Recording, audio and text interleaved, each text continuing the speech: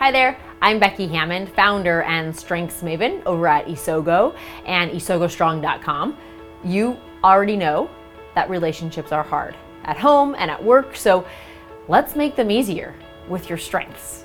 And welcome to the Isogo TV video and audio podcast, where you get to fuel family connection and work energy by focusing in on your strengths instead of fixating on your weakness. And today, you are joining us for episode 93.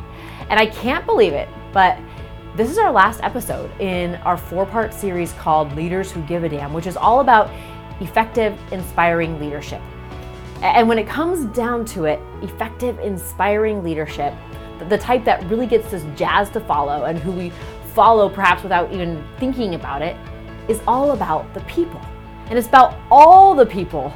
You as a leader who is a person, the people you serve as a part of your team, the people who you love at home, the people who are your peers, the people who are your own leaders. So whether you're in that role as a leader now, or that's you in the future, this series about the people, about leadership is for you.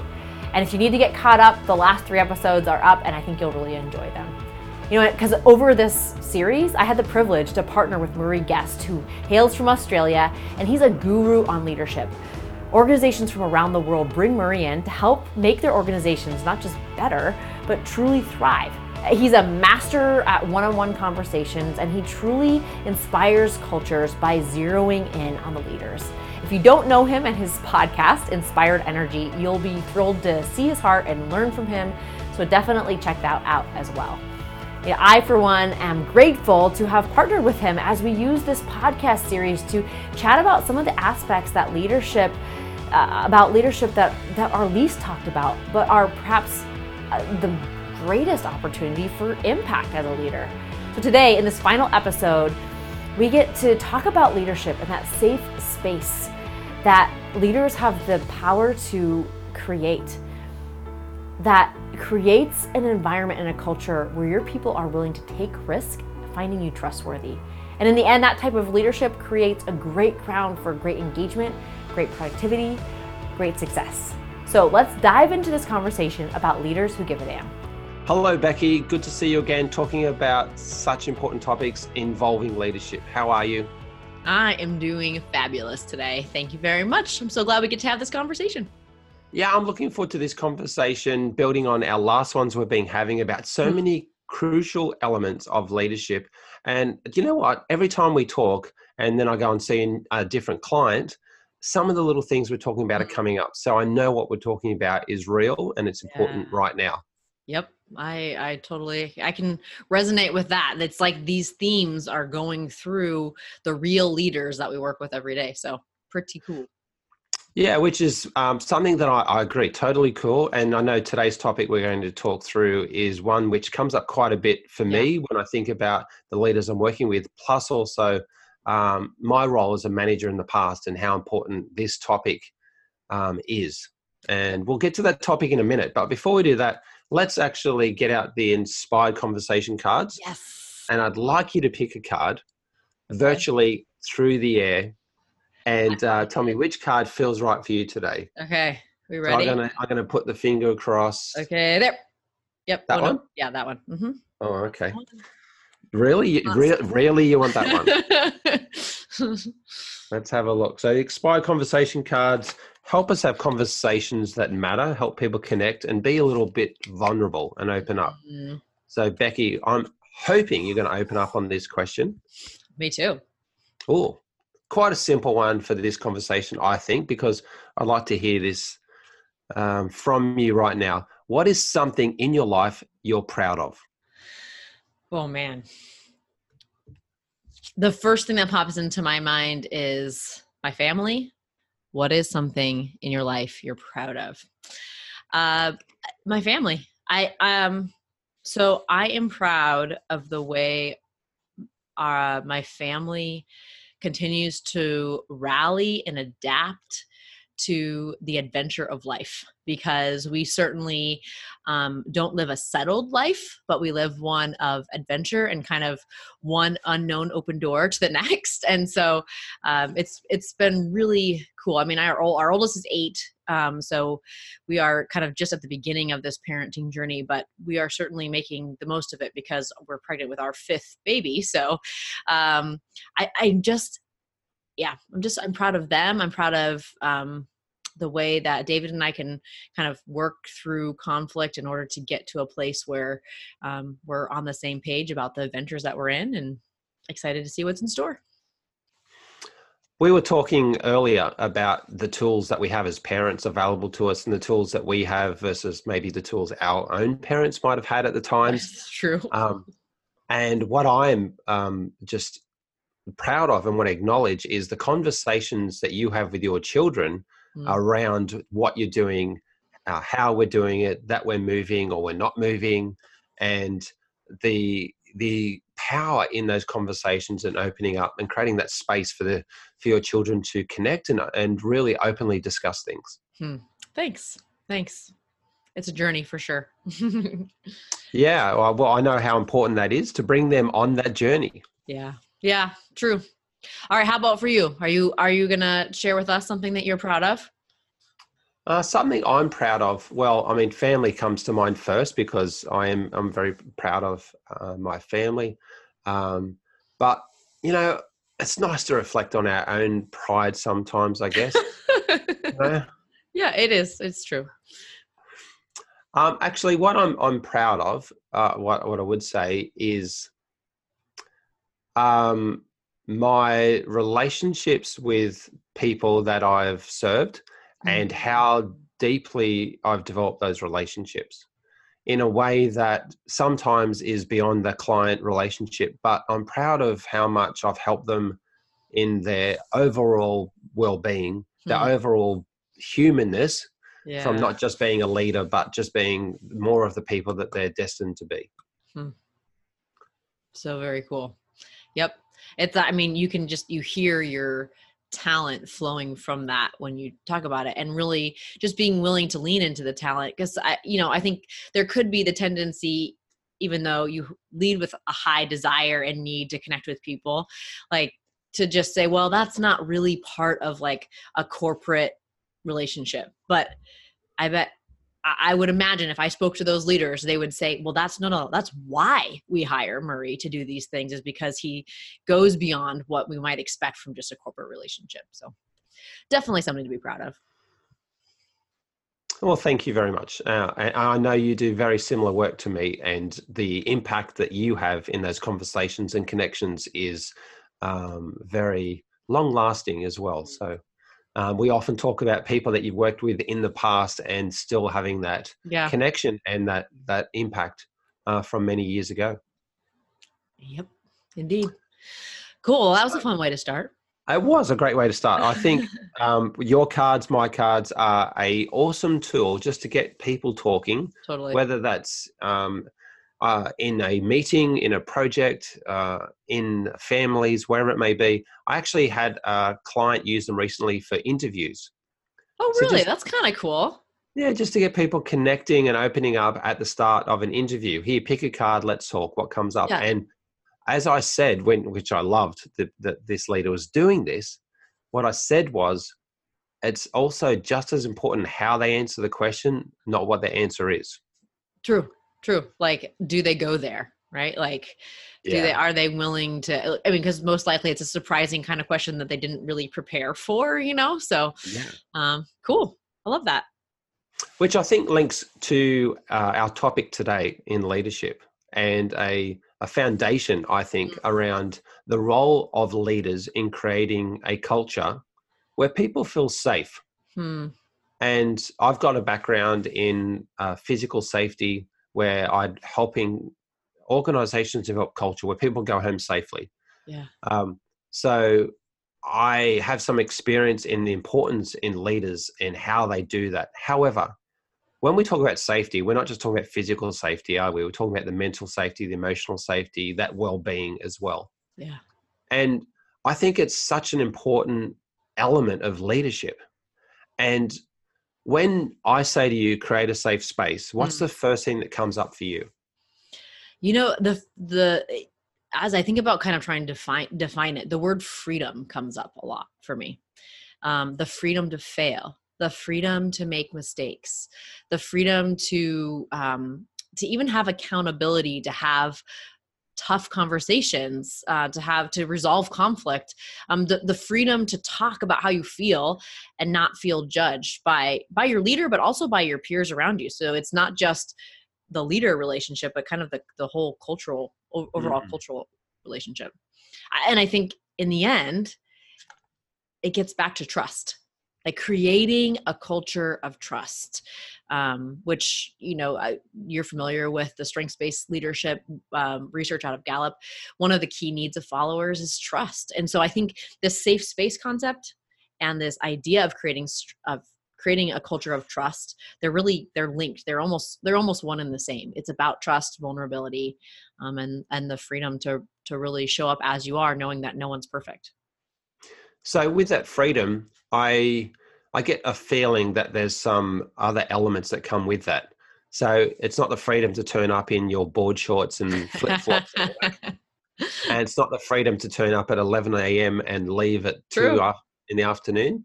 So how do you think we balance freedom with also creating a culture of high productivity and high performance?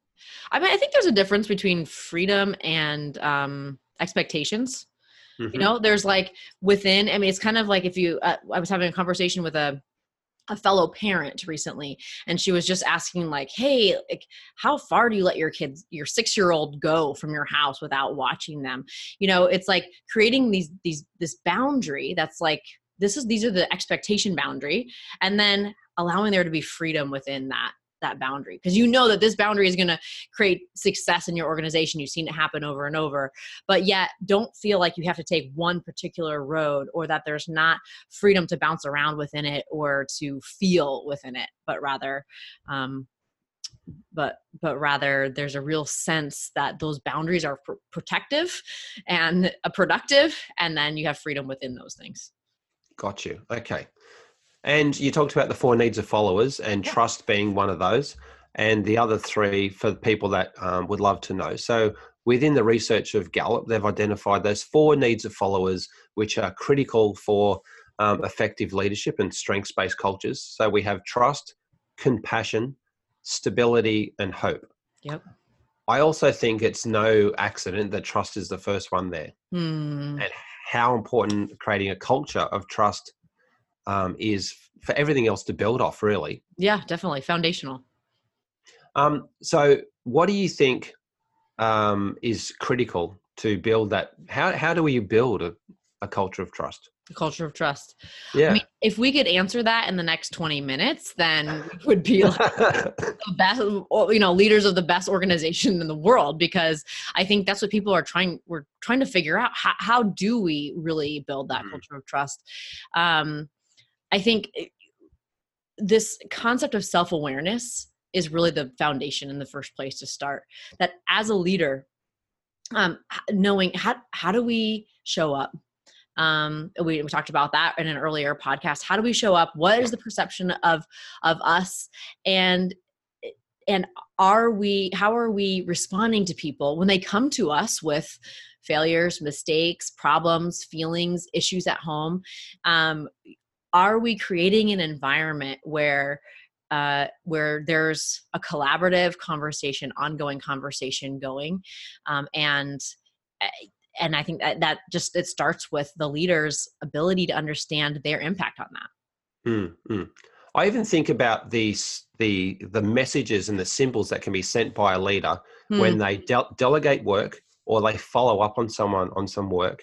And through the language they use and the way they speak to their team, are they creating that culture that I trust you to do your work, that I know you can deliver, that I have all the faith in you?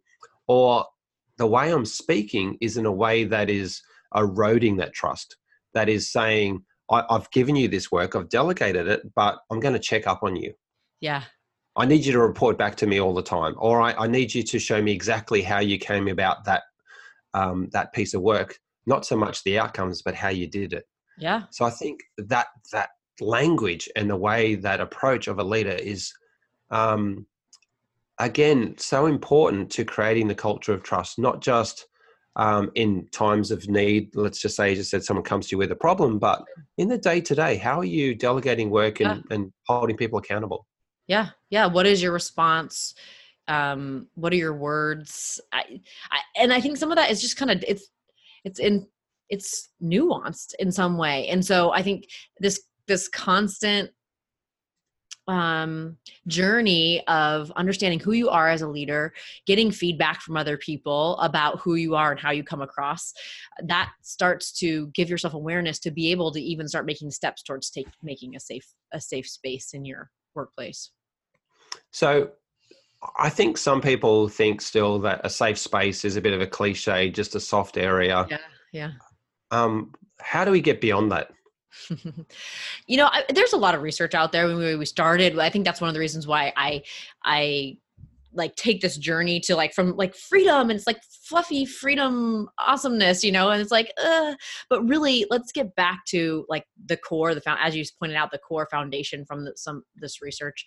I know you've pointed out before, the research under Brene Brown. What was that other person? One of the five ways. Patrick Lencioni. Yeah. Five dysfunctioning or five signs of dysfunctioning teams, trust being the number one of those.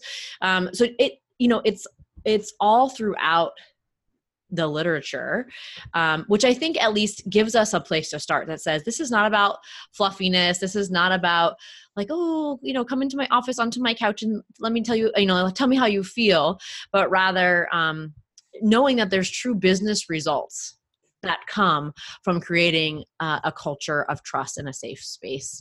And so, on your journey of self-awareness, just saying, okay, yeah, this matters, and putting it as a priority then elevates it to something that's above the fluffy, something that's actually strong and impactful on the bottom line. And you can feel it, can't you, when you walk into a workplace and it's a safe space and it's not a safe space? For sure.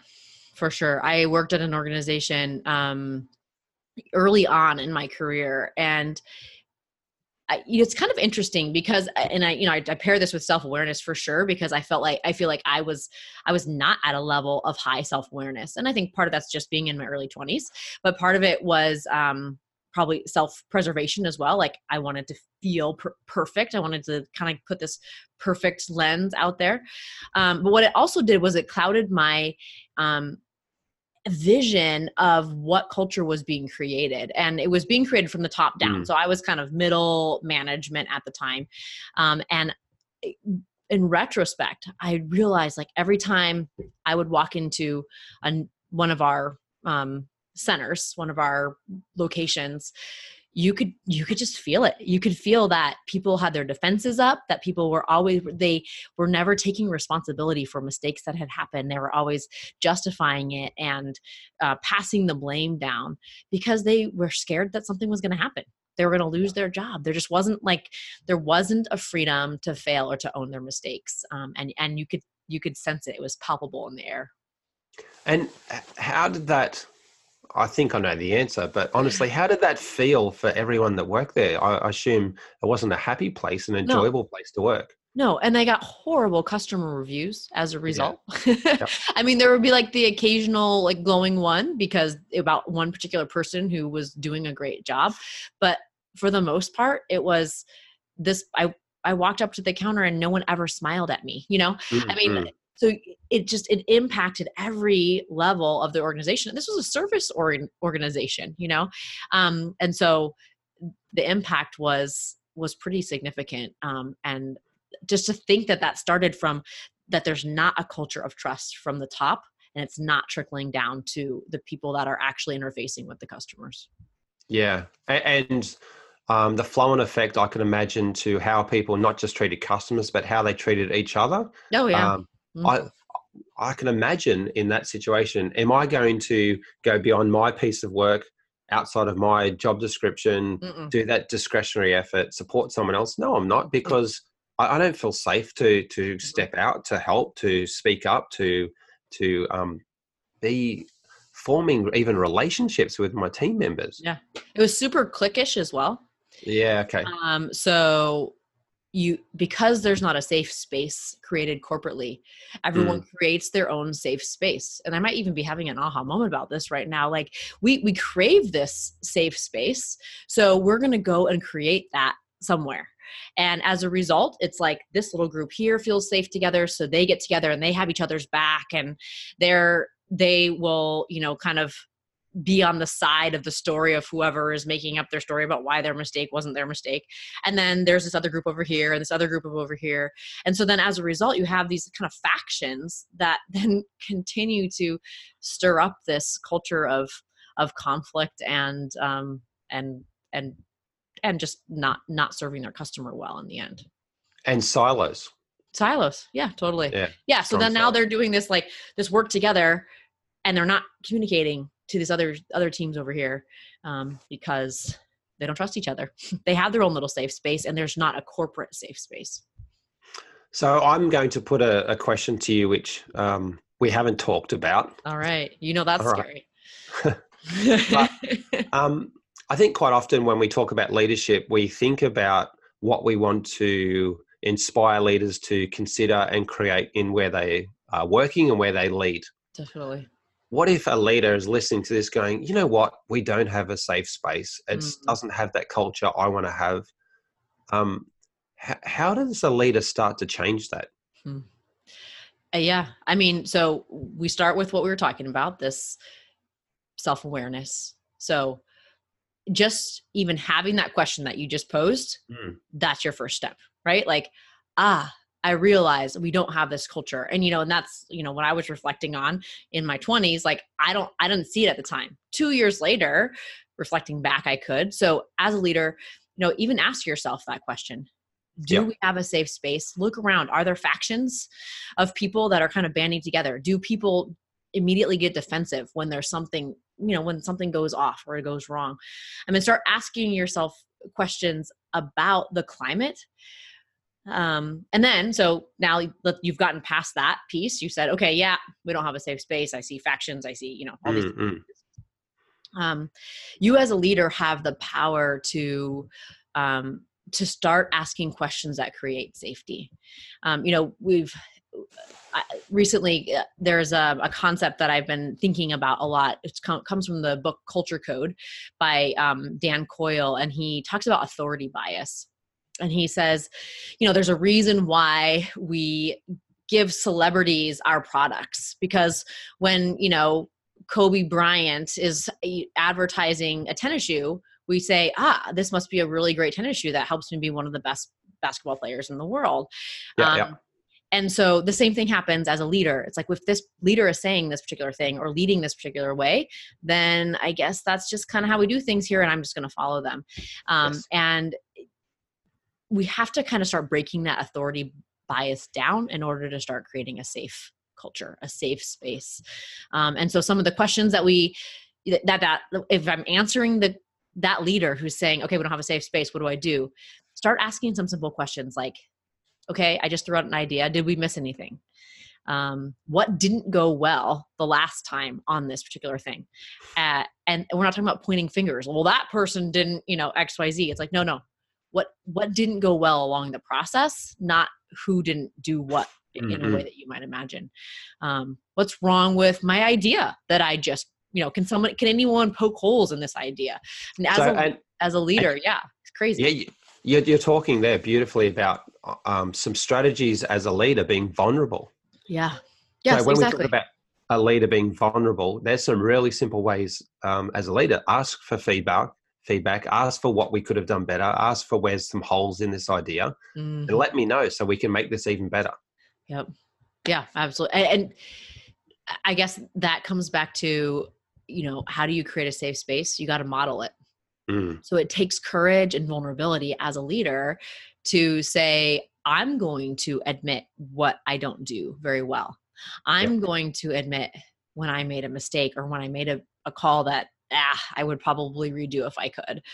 I worked with a leader a few years ago who realized that the leader he had just taken over from didn't do a great job of creating a safe space.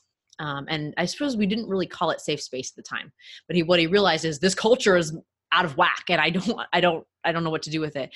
And so because he was coming from a strengths perspective, as we were working together, he said, all right, I'm just going to figure out how to use my strengths to create an environment where people feel willing to talk to me. And for him, it came back to one-on-one connections. And so it was beyond the one-on-one, like corporate meetings that they would have, like they still have sit in the office, have your one-on-one, like, hey, what's going on with this project stuff? But also then they started to have regular coffee dates. So once a week, this leader would go with one person on a coffee date and they would talk about whatever, everything. Yeah. We'd get the background about that person so that he knew, what they were going through in their life that might be also impacting what was happening. And pretty soon people on his team started asking, hey, who are you taking out on that coffee date this week? Nice. Yeah. So it just started to create a culture that was different than what he had been handed off. And he did it just 1 week at a time by having real vulnerable conversations and starting off his leadership and the conversations by saying, this is what I do well. This is what I don't do well. And I need you guys to help fill in the blanks for me. And by having those one-on-ones, he could kind of figure out where could they help fill in those blanks and ask them to really step up in those areas. I like that ownership that he took and how he matched that to his strengths. Obviously, I'm hearing some relator and come out there. Of course. Some relationship building. Yep. Domain, I would say. Might be familiar with that one. Yes, I maybe. But as you said, he said, how can I, in what I know is my way, my approach, my talents, to rebuild and improve the culture here? Yeah. And he started taking action. Yep. The thing I think that's really important in that as well is the authenticity with which someone does that. And that's obviously a strengths-based approach, is coming from who you are at your core. Yeah. But what I also think about is how important it is in that situation for a leader to speak in a line with the one-on-one conversations when he's then talking to people day to day as part of normal sort of operations as well, as business as usual.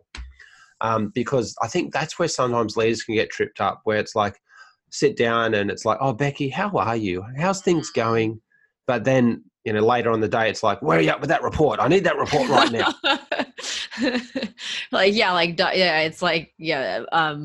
David, my husband, had a boss that he worked for that was like, he called it the abusive father he never knew, because it was like,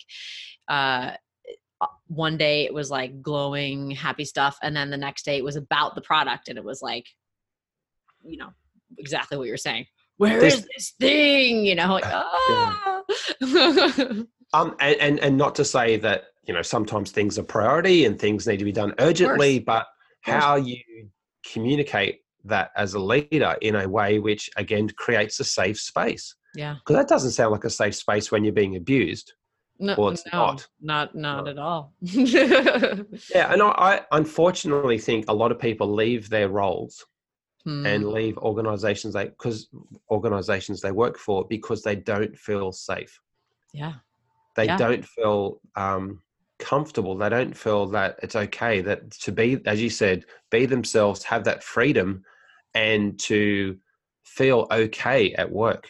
Yeah.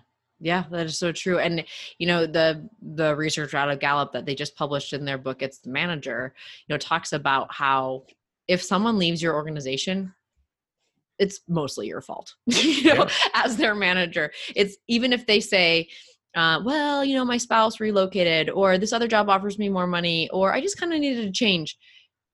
70% of the reason is attributed to their relationship with their manager, and people will stick around for you and they will also leave because of you. I also think that even if people, let's just say there's a reason that their partner is moving interstate, and of course that's driving and to be with your partner. Right. But there's such an opportunity to say, okay, what can I learn from this person to help me improve as a leader, and ask those questions and be open to what they've got to say. And I mean, if you think a really strong culture, you wouldn't be waiting for those moments. You'd be having those conversations earlier as well. But Whenever anyone is leaving your business, it provides an opportunity for you to reflect and to Yeah. look at how we can do things better. Yeah. And it And kind of takes that authority bias out a little bit, that yeah. fact, because they're like, well, you're no longer going to be my boss, so I can talk to you about these things a little bit more freely, perhaps. Mm. So I don't have a stat for you around America. All right. Yes, but I have a stat for you around mental health. Okay. And the stat is that mental health costs Australian businesses about $5 billion a year. Wow. And so what do they say mental health is? Just like how well you feel from an overall mental perspective? So here's the thing. They're actually estimating that absenteeism costs 4.7 billion. Wow. Presenteeism costs 6.1 billion. And then you're into some other ones. So just between those two, we're over $10 million. So absenteeism obviously is people physically not at work, and that's due to mental health reasons.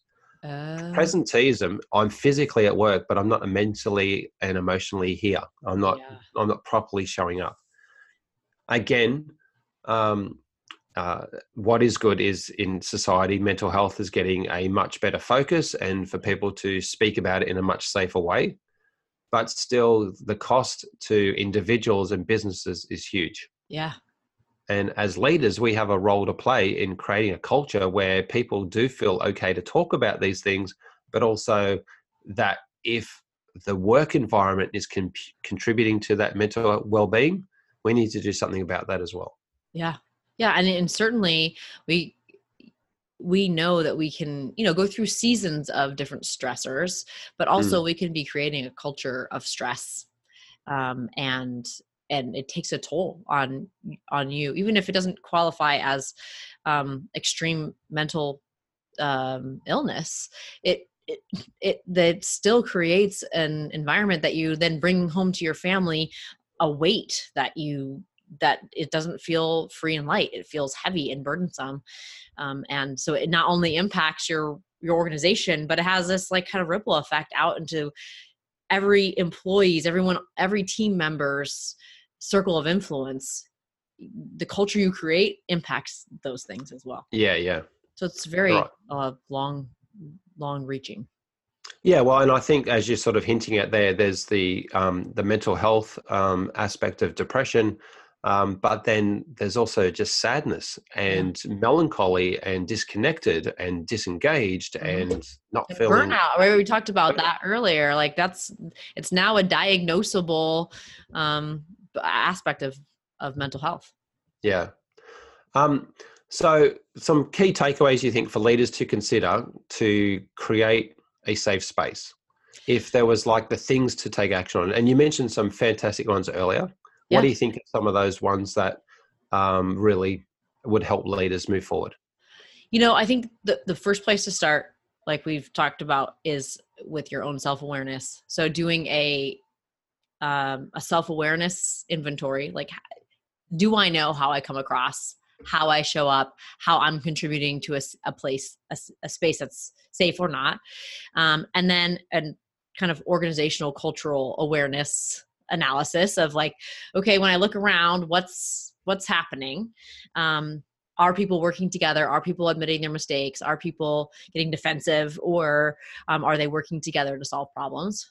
And then I think there's this other piece of, do people come to you?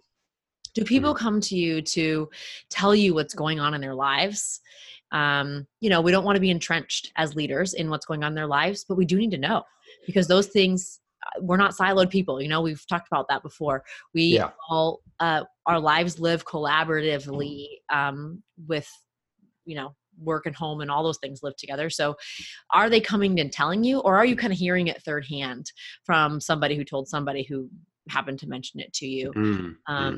If they're coming to tell you, then that's a good sign that you're starting to create an environment where people feel free. And if they're not, ask yourself why. Do they proactively talk to you about their projects that are or are not going well? And then pause for a minute and think to yourself, how do I respond? What's my initial response in my head? And do I really say that out loud? And and do those things match. I think that's a really important point, the power in that pause. And without that pause, it could be very ego driven. Why aren't you talking to me? Blah, blah, blah. But actually having that pause and thinking about how can I actually create a culture which is safe and own the level of contribution that I've provided where this person isn't coming to me. Yeah. And now approach that in a different way so they do feel safer to do that. Yep. Yeah. And I think the last thing is, are you as a leader modeling safety, which takes courage, vulnerability. It takes you showing up and telling them what's going on in your life, what's happening in the projects that you're the lead on, and where you did well and we can celebrate, and where you might have done something differently and would do it differently in the future as well. So when you're modeling it, it starts to have a ripple effect as well as to, she's doing it as my leader. I guess that means it's safe for me to do that as well. Yeah, great.